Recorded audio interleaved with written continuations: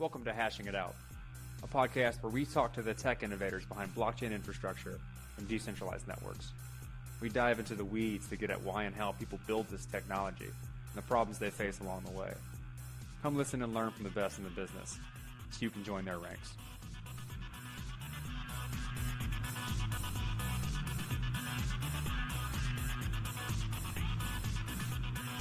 You're live. Welcome back to Hashing It Out. I'm your host, Dr. Corey Petty. Today I have Rick Dudley and Julian. I'm not going to try and pronounce your last name so I don't butcher it. Genesto. Genesto. Yeah, not too bad. So close. And today we want to talk about a interesting concept around ownership of digital goods and what that means in the broader context of Web3. This was a bit... we'll get into kind of the backdrop here, but why don't y'all start by introducing yourselves, what you do, where you're from, and we've both been on the show previously, but for those who haven't seen those, quick introduction. Rick, why don't you go ahead and start? Yeah, my name is Rick Dudley. I work at a company called Vulcanize. I founded. We do mechanism design and software development, management for blockchain projects. And my name is Julien Genesto. I'm a Frenchman who lives in New York City, and I'm the founder of a company that builds a protocol called Unlock, who's trying to build a protocol for memberships, an easy way for all creators, communities, brands to set a membership contract and sell access to their members in the form of NFTs.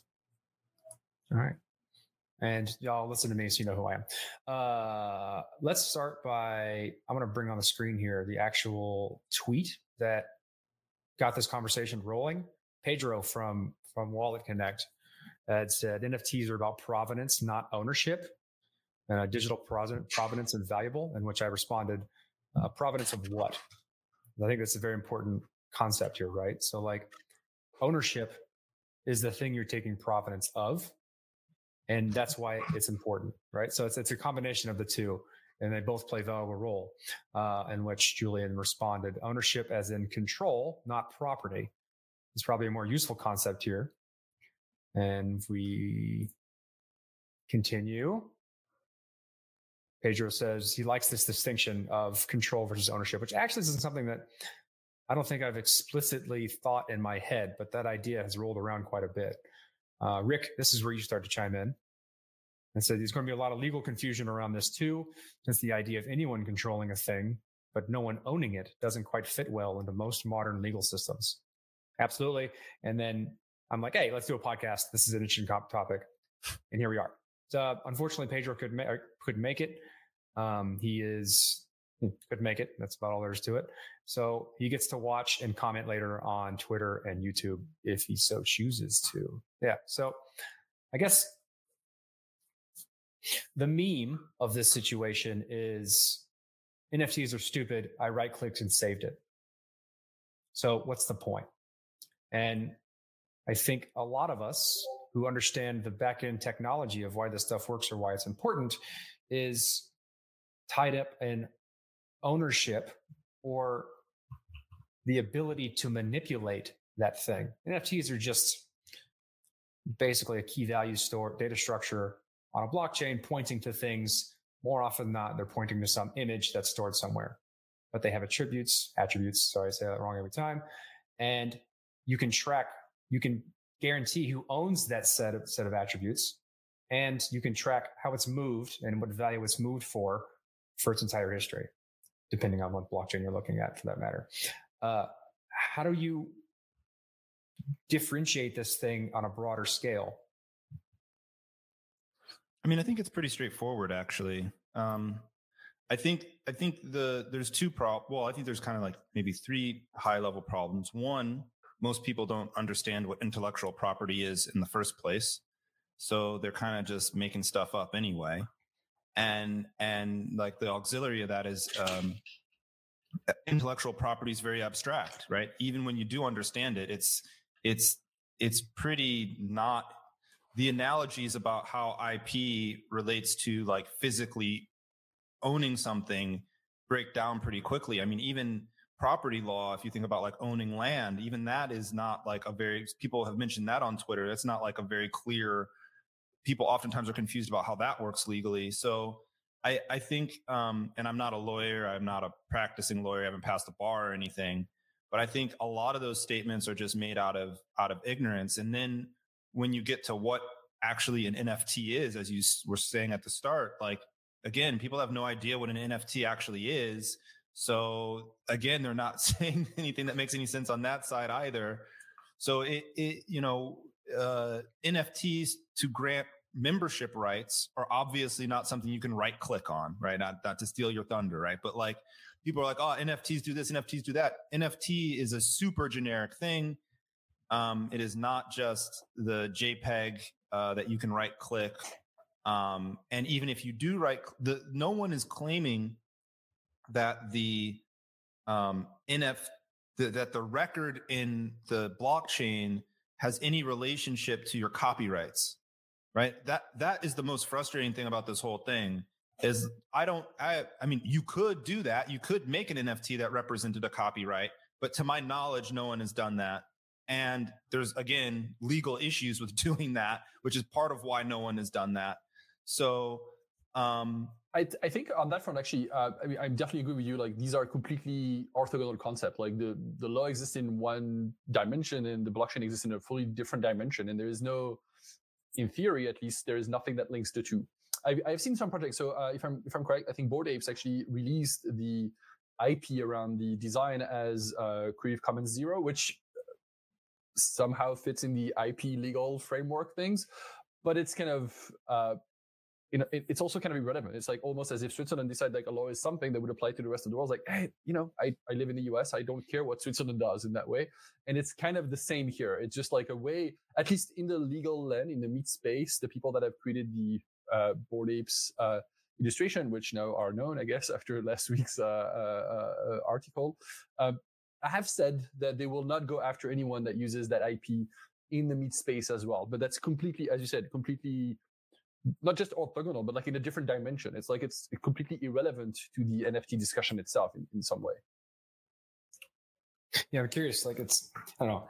In my opinion, it's just because people don't understand what's happening. Like when you look at the broader understanding and media push around NFTs in particular, but this extrapolates to any token on a blockchain, whether it be fungible or not. It's profit driven around art and images.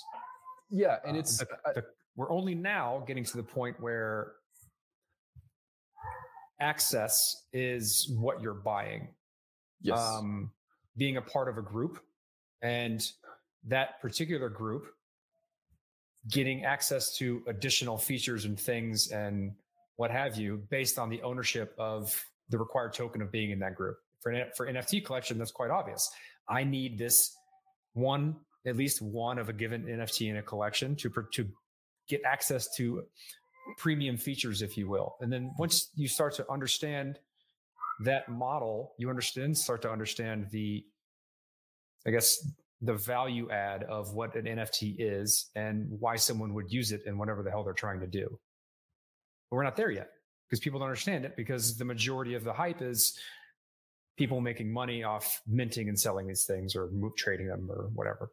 And honestly, I mean, I'm what Rick said initially, I think is spot on. Is like, this is an extremely generic thing. Like the it's an accident of history. I think that we started with pictures of animals that are worth billions of dollars. It feels to me like that's, of all of the things, this is just one of the many things that could have happened with this NFT primitive. And maybe that's a reflection of society as it is right now. That's more than it is a reflection of what the technology itself enables. One thing that for me, when you say people don't realize, I think that's exactly right. People don't realize because we are, and it goes beyond NFT. Like, we're on the verge of creating a new social construct in some way. Like, if you think about ownership doesn't, like owning land, what does that even mean? Like, that's not physical. Like, there's no such thing as land. I mean, yes, there is like hills and stuff, but like, there's no such thing as like, I own this land. Basically, if you come after me and you're stronger than me and you kick my butt, you own the land. Like, there's nothing inherent to owning something outside of the fact that somebody more powerful will enforce that ownership for me if I cannot enforce it myself. So ownership is actually deeply rooted in in violence in that way. And I think what's happening with blockchain is like, it's not about violence anymore, but it's actually knowledge. And at the core of it, it's knowledge of a private key, which is no matter how strong you are, no matter how you can put a nuclear weapon up my ass, you will not be able to rewrite that ledger on the blockchain that says I own an NFT or I own a Bitcoin or I know any own of these things. So we're moving from a place where ownership, but also almost kind of law as being something that is made of violence to something that is made of knowledge of a secret, basically, which is that private key at the core of it. Well, it's like we just mentioned as provability and enforceability. Exactly. Right? And in a way that everybody can control of this thing. So like it's right here, and you can't take it away from me in any way if I don't tell you. And we've seen over history at many times where people thought they owned something, and then some stronger group, some other government, some people say, you know what, no, you don't. And there is no way around violence. Like basically violence would be able to take over. Maybe it's kind of what's called legitimate violence, I guess, of the state. But if you think about what's happening again, going back 12 years ago to Bitcoin, or maybe even further than that, the idea of cryptographically owning something means that no violence in the world can ever take it from you. And that's what's happening here, which is kind of weird, but I think that's the new paradigm that we're moving to. Yeah, I mean, I agree with a lot of that. I think there is the rubber hose method of crypto analysis, right? I mean, people can torture you to get your keys, but I think without getting too dark about the whole thing, it's more about having an opt-in society as opposed to a coercive society, right? We have this record and we all opt into believing in this record, and that's what creates our community, as opposed to the threat of literal physical violence creating the community. And that is it's sort of a realization or a formalization of what we had on the internet, where internet communities were emergent, but there wasn't really any way to, the identification with that community was a private thing. Like, I'm a member of such and such mailing list, and no, you're not, right? There was no way to really verify that you were. And I think this is just, especially from a generational perspective, I think NFTs are a way that people of these younger generations than myself are able to identify as members of these Let's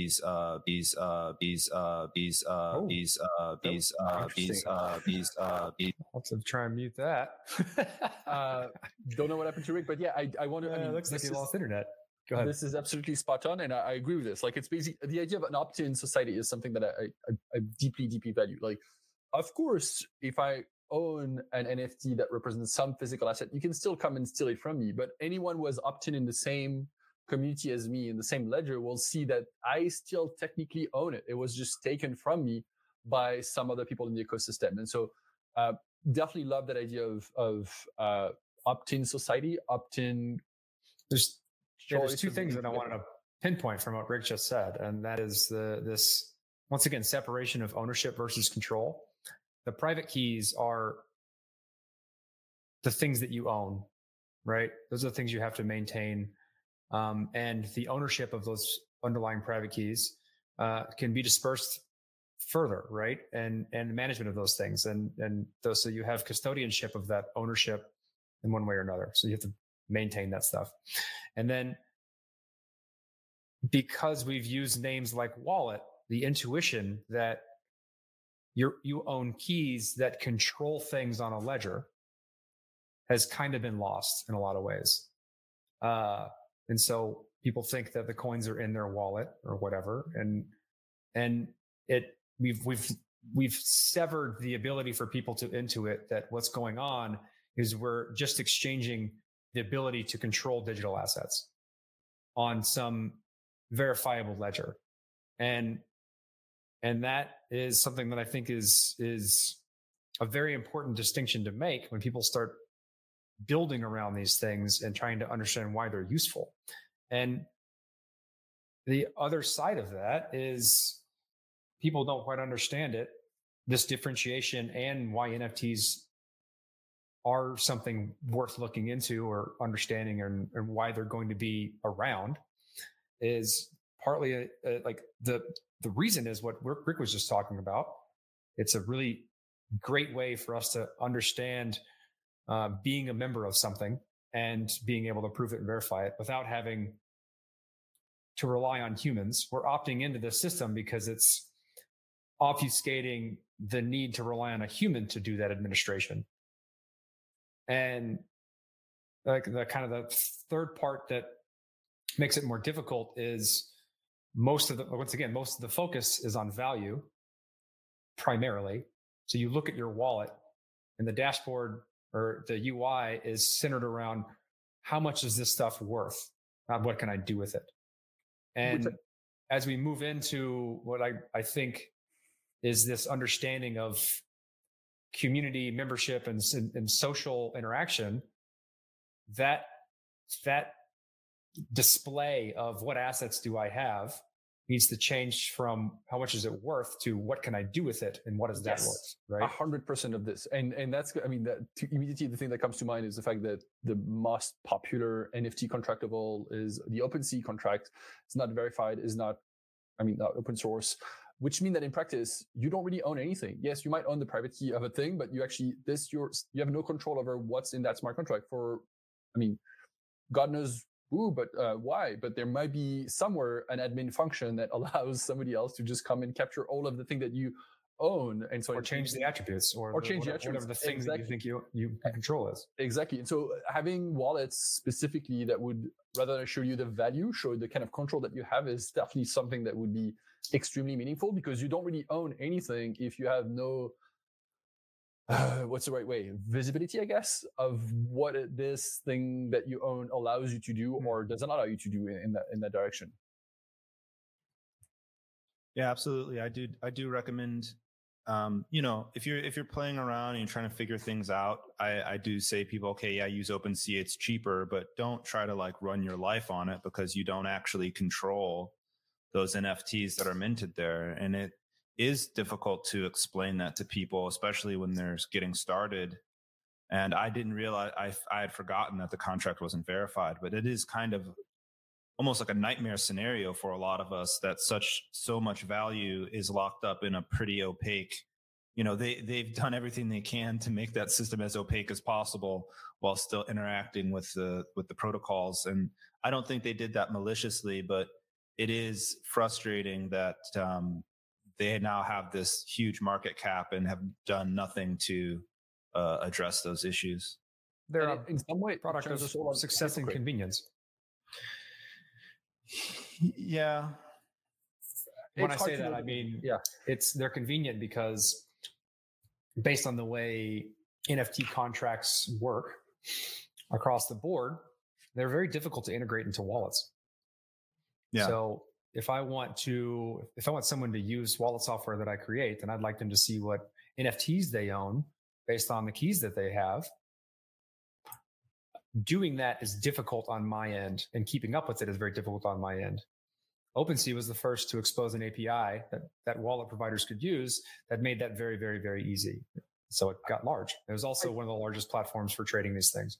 I think that's a different problem, though. I mean, I agree that there's a challenge around the fact that they became the API layer de facto, which means that, again, they become a middleman and they could, obfuscate things and not make it obvious what you actually own or can transfer and things like that. But it's a different problem from them having a smart contract that people mint from and have no idea what's in there. Yeah. Like, I do think that in practice, there could be, and I think there's actually already at this point, more APIs for listing some of these owned NFTs, and that's good, and I think we'll need that, because at least Ethereum, that I know a little bit more than the others, doesn't have good ways to actually do that, and shouldn't have, because it would actually be pretty wasteful in the core data store to actually have kind of the indices to allow someone to list all of the NFTs that somebody owned.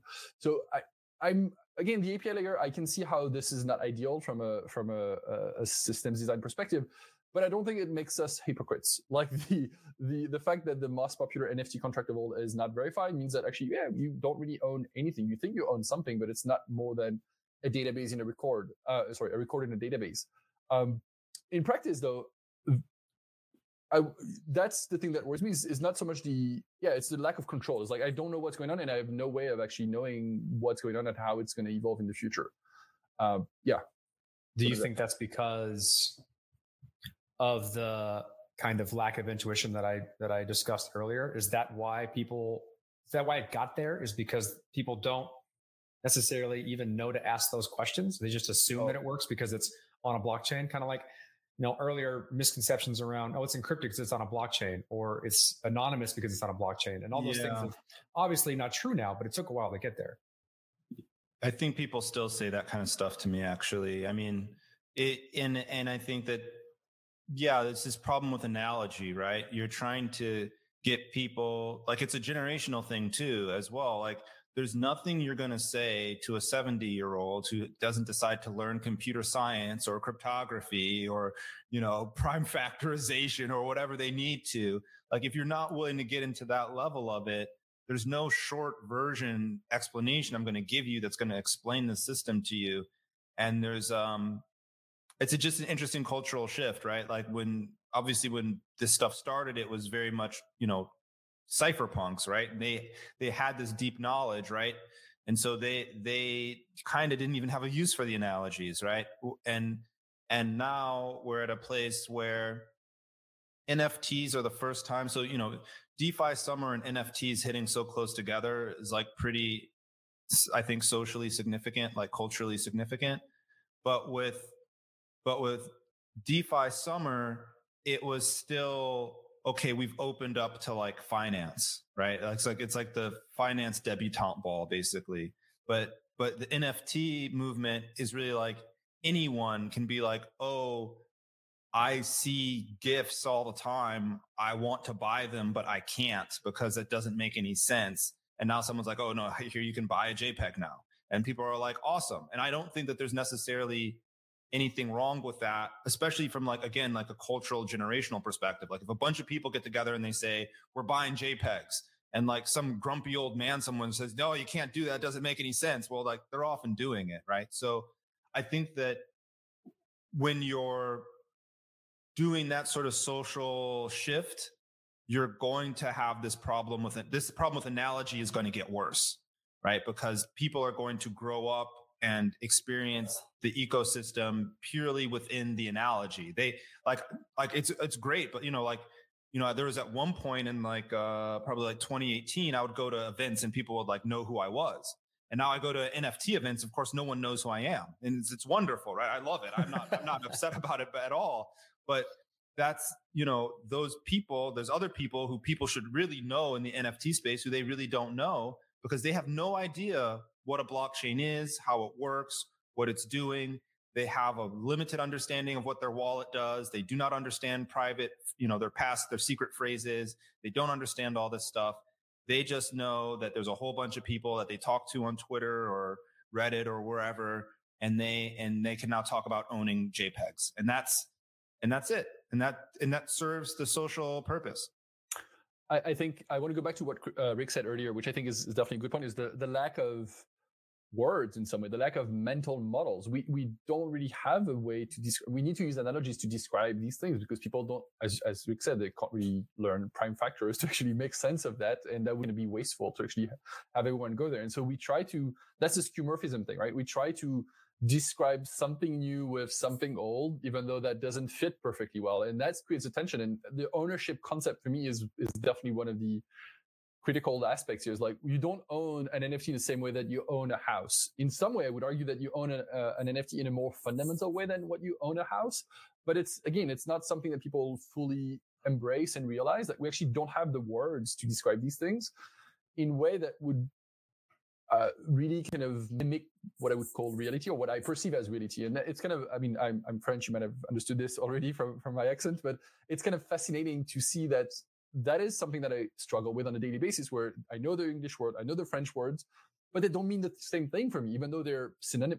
You can translate one and the other. And it feels to me like there's almost, and I think it's all of us like this, there's concept and ideas that English words, French words, German words, I don't know, Russian words might not actually be a good description of, because that mental model, that image of what it is actually evolving in ways that are linked to the core capabilities of the technology and that was basically, I don't want to say invented, but discovered in a way that we've never put a name. Like, I mean, when, you know, the Native Americans are called Indians because that's basically when, you know, Christopher Columbus and his crew arrived here, they thought they were in India. And I think it's exactly what's happening here with ownership. We're going to call this thing ownership, even though it has, I don't say nothing to do, but it's very different from the actual physical ownership of physical things. Does that make sense? Mm-hmm. Yeah, for sure. Yeah, I've definitely often railed against the words we use because they don't give the proper intuition to how it works. And unfortunately, if you don't come up with a better solution for people and it doesn't get attached, then no one cares about complaining. Exactly. We need them, and then they're limited, which is kind of the biggest frustration of all. Yeah, but I think that comes from that shift that Rick was talking about, and you're kind of discussing with like how things are going, comes from people's behaviors, right? People are doing things, even still using the old bad analogies, and eventually someone comes along and puts a new name to the behavior because they realize it no longer fits and people are willing to listen.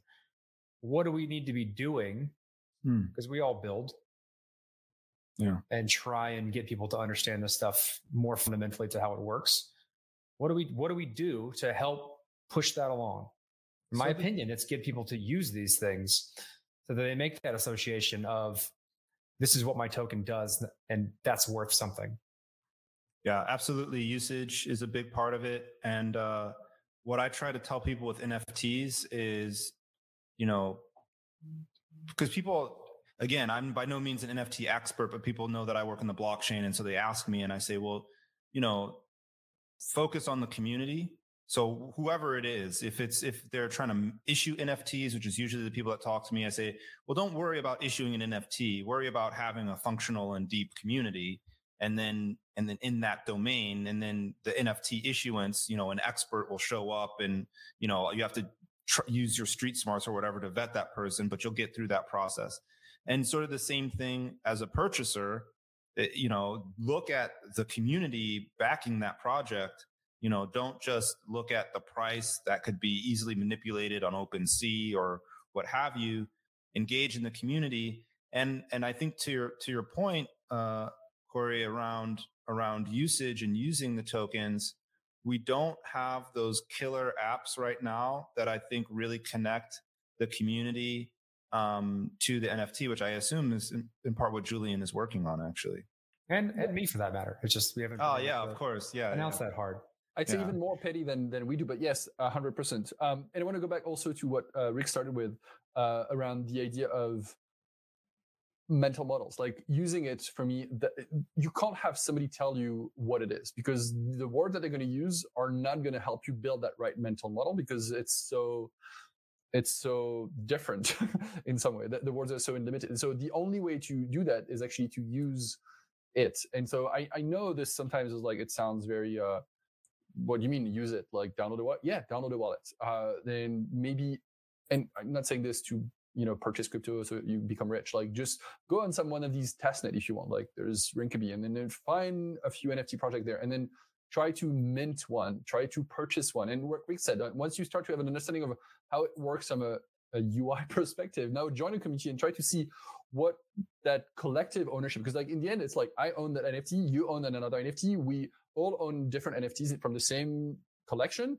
Means that we start to share something, that we start to have interaction that are unique and that are defining our culture in that subgroup or in that small group. And that's the thing that's interesting to me, maybe more than I use this version of Solidity, or my NFT is on Solana versus Ethereum. It's like, you know, yes, this is important topics for some aspect, but you're not going to understand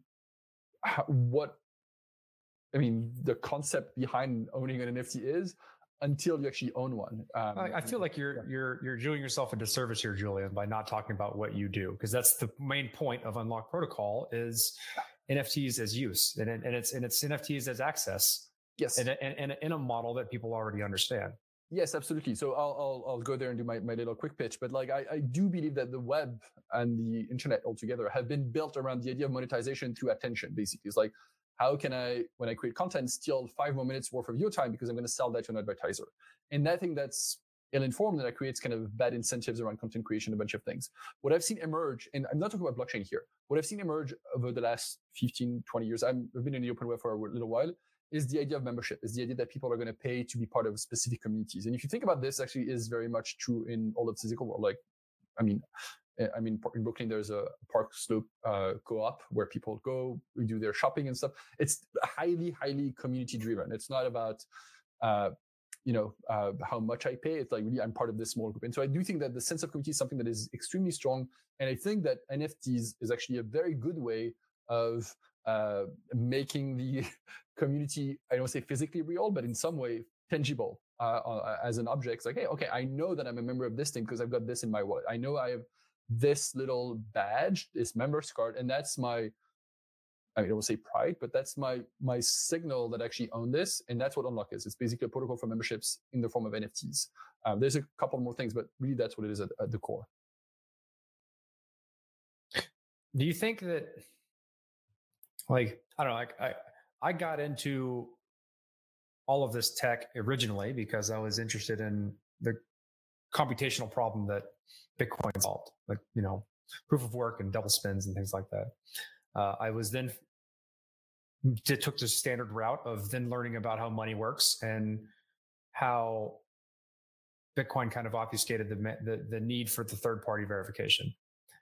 And then it finally dawned on me after a period of time that, like, at the end of the day, it's all about communities. Like, this is a group of people that have an asset to point to for their shared ideals.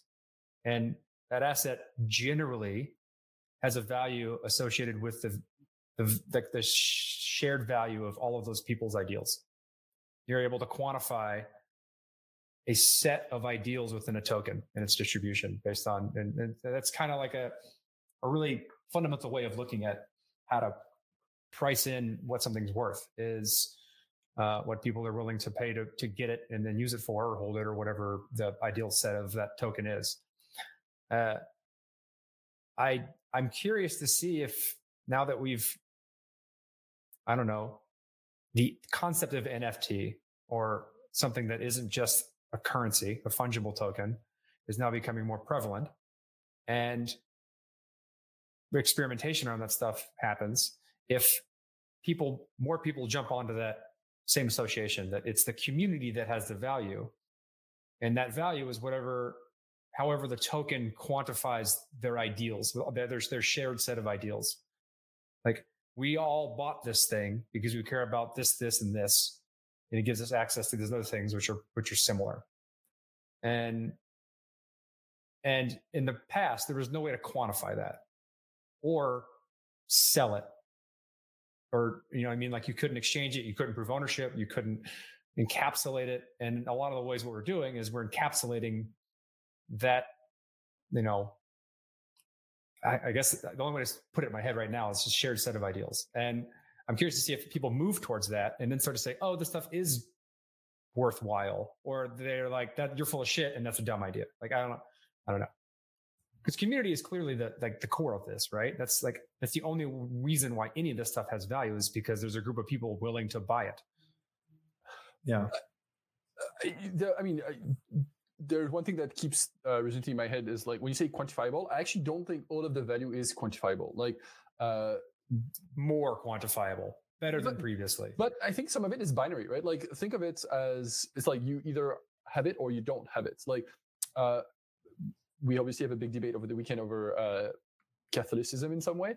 There is no, like, oh, I'm 100 Catholicism or Catholic, and then you're 20. Like, you are in or not in some way. And so I feel like there is a lot of aspect like this where, even though it is quantifiable in a binary way, like either in or out, it's really hard. I mean, there's no such thing as, like, more of one than somebody else. And that's the value of NFTs, is, like, for all of the communities where I am not more a member or more a person in the ecosystem than somebody else. I am, like somebody else, a member or not a member of that ecosystem. Well, that's because we don't have tools for administration and setting those boundaries. But right now, it's you have it or you don't. There's nothing built on top of it that people use in these things to differentiate that. But even there, I mean, again, like, there's a lot of things that I don't think you can easily quantify the difference between two people. Like again, like religion is one of these. Like yes, I am. I believe in this or I don't, and it feels like being there's a lot of communities where it's like you're either a member of that thing or you're not. There's no such thing as being a plus, a more of a member than somebody else of a specific community. So I agree with you. Like it's all about the communities, but in some way there is a lot of communities that are not fungible in that sense, and that's why I do think that NFTs make sense in that concept. Is like there is no. It's hard to describe. Well, I think part of your difficulty here is the fact that we use the term NFT for all of it. Yeah. I think that does make this conversation practically impossible. But yeah, I think that there are definitely. I think that the future of all of this technology. I mean, how many people know what TCP/IP is, or the Indian encoding of a JPEG, which I don't happen to know, right? I mean, I think that absolutely the future products, blockchain will be successful when people stop talking about blockchain. That's when it will really be successful. And you're absolutely right. It'll be through community. So NFTs will be successful. Blockchain will be successful when people stop talking about that and they just say, wait, you mean grandpa, back when you used Facebook, they owned your data? That's crazy. They were stealing all of your value. And you're like, yes, grandchild, they were. It was horrible. And we don't live in that world anymore. And you're welcome. Yeah. You're welcome. Exactly. You're welcome. I think that it's, people will just sort of be confused.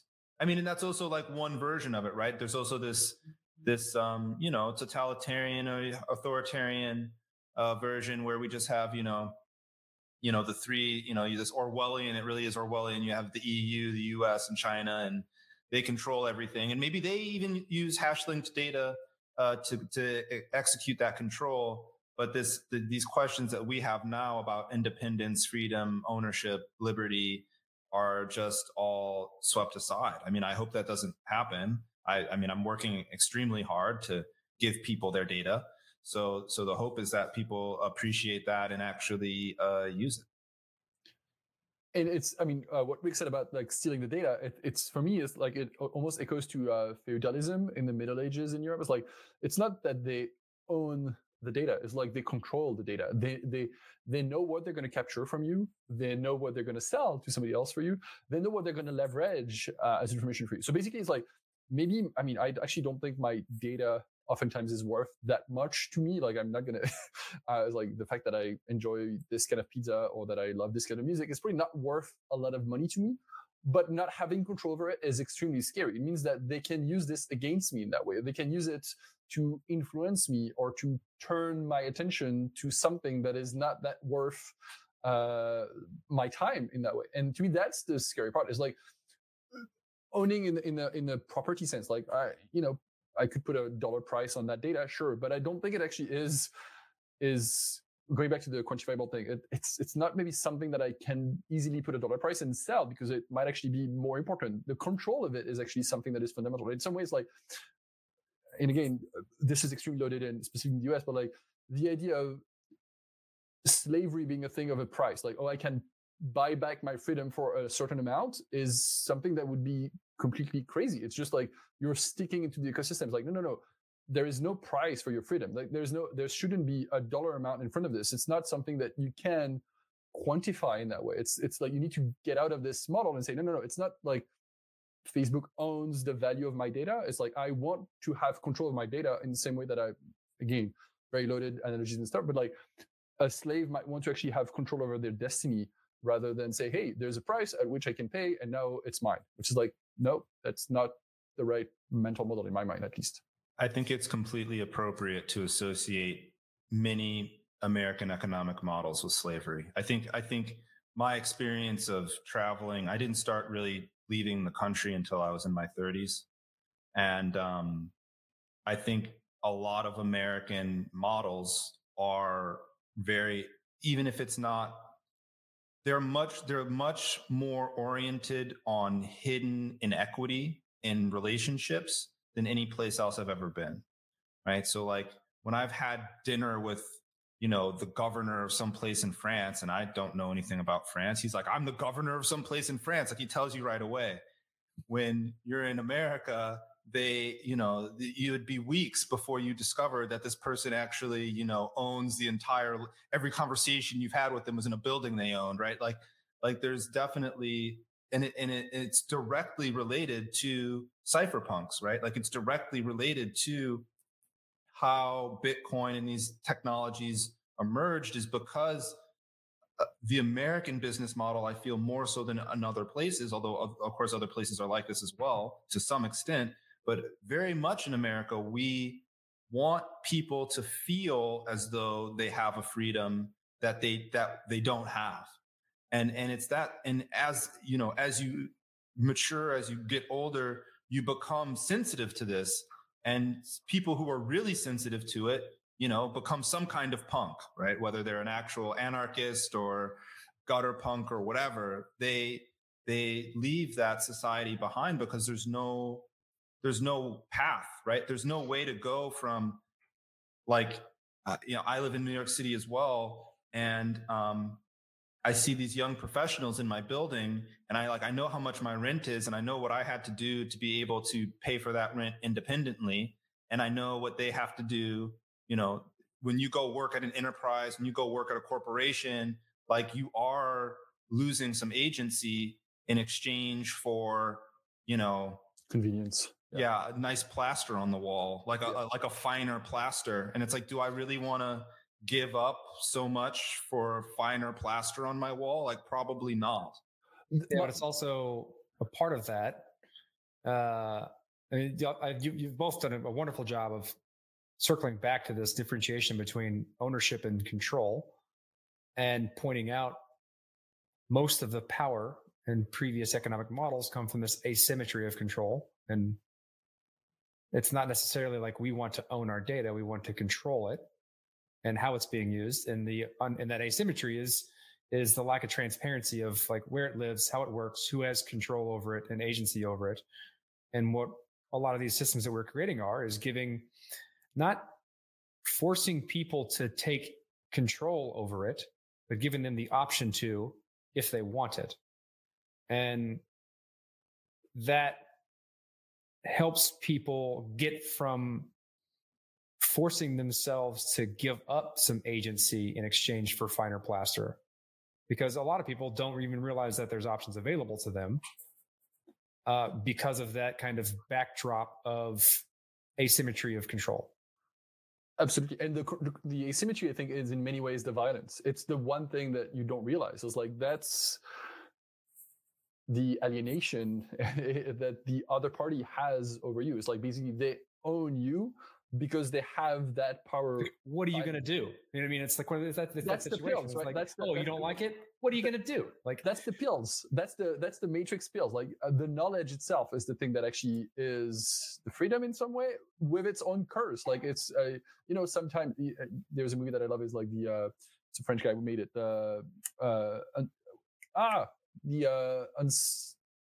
Anyway, that's the story of a girl that actually goes to the hospital and forgets every day her story. And you've seen that movie. It actually happens in Long Island. It's like basically she can forget every time there is something painful in her life, she can forget about it and then live the next day in a complete blissful ignorance. There's an Adam Sandler movie about that. I think, maybe that's anyway, but it was done by a French. You mean Eternal Sunshine of the Spotless Mind? That one. Yes, that's a way better movie than Adam Sandler's movie. Okay, that's another one. Okay, but that to me is like, that's the curse of knowledge. Like sometimes you know things, and it makes you realize that the life of a golden yuppie in I don't know what neighbor you're in, like, who doesn't think about all of the control that they could have if they fought for it, could actually be so much better. And knowing that it's so much work to actually get to that freedom is definitely something that is, again, I don't want to say curse necessarily, but like a hard question. And that's the pills in Matrix. And if you go study history in the Middle Ages, obviously feudalism was not something that was, a lot of the people that were, what do you call this, peasantry, I guess, were happily peasantry. I don't want to say happily because it's kind of a thing, but like they don't want to be free and have to go find a job by themselves. Like knowing that there is this benevolent lord that would give them food and take care of them was something that sometimes is comfortable also, which is kind of a challenge as well. Yeah, I mean, I think as from a product perspective, that's absolutely our biggest challenge, right? You know, how do we make products that compete with Facebook or Twitter when we literally have to like, how do we hide all those options from you? Like we have to give you a whole bunch of options. That's kind of why we're doing all of this, to give you a bunch of options. Mm-hmm. But people don't want to see all those options. It's like, so you have to hide the options. And this is kind of what the quandary that OpenSea was in, right? Where it's like, well, yeah, we could give you all these options, but then you couldn't use the platform. So how do we give you the options? Because that's important to us. And we think that it'll one day be very important to you, hopefully. And how do we actually make that work? I think to me, that's kind of the biggest risk of the sort of Web3, I guess is what we're calling it now, the Web3 experiment, is like, if we have to sort of skate this line where we want to give people the right to exit, we want to give people optionality, but we also need the thing to look similar enough to what they know so that they actually use it. And what they know is this very constrained Web 2 model where they have basically no control. Another thing I used to say to people way back when, I actually know a guy here who runs his own mail server from his house, to show you how old I am and how old this gentleman is. And, you know, if you were to try today to run a mail server out of your house, it's exceptionally difficult to do. It's not easy. The reason he can do that is because he's been running mail servers for 30 years. Especially if you want someone to actually get that mail and not send up in a spam filter. Exactly. How does he, he could just learn DMARC or whatever in a couple of days and adapt and move on. Maybe he worked on the standard. But a normal person can't run a file server in their house or a mail server in their house. They certainly can't run an Ethereum full node in their house. So it's, this I think is the big challenge. And I think that when we talk about NFTs as well, when it's like, well, how do I know that I own it? How do I actually prove that it's really mine? That becomes a serious issue. That hopefully will become a serious issue in the near term. Yeah. I would argue that all of us who are building things, and to quote your Twitter profile, sell lockpicks and not shackles.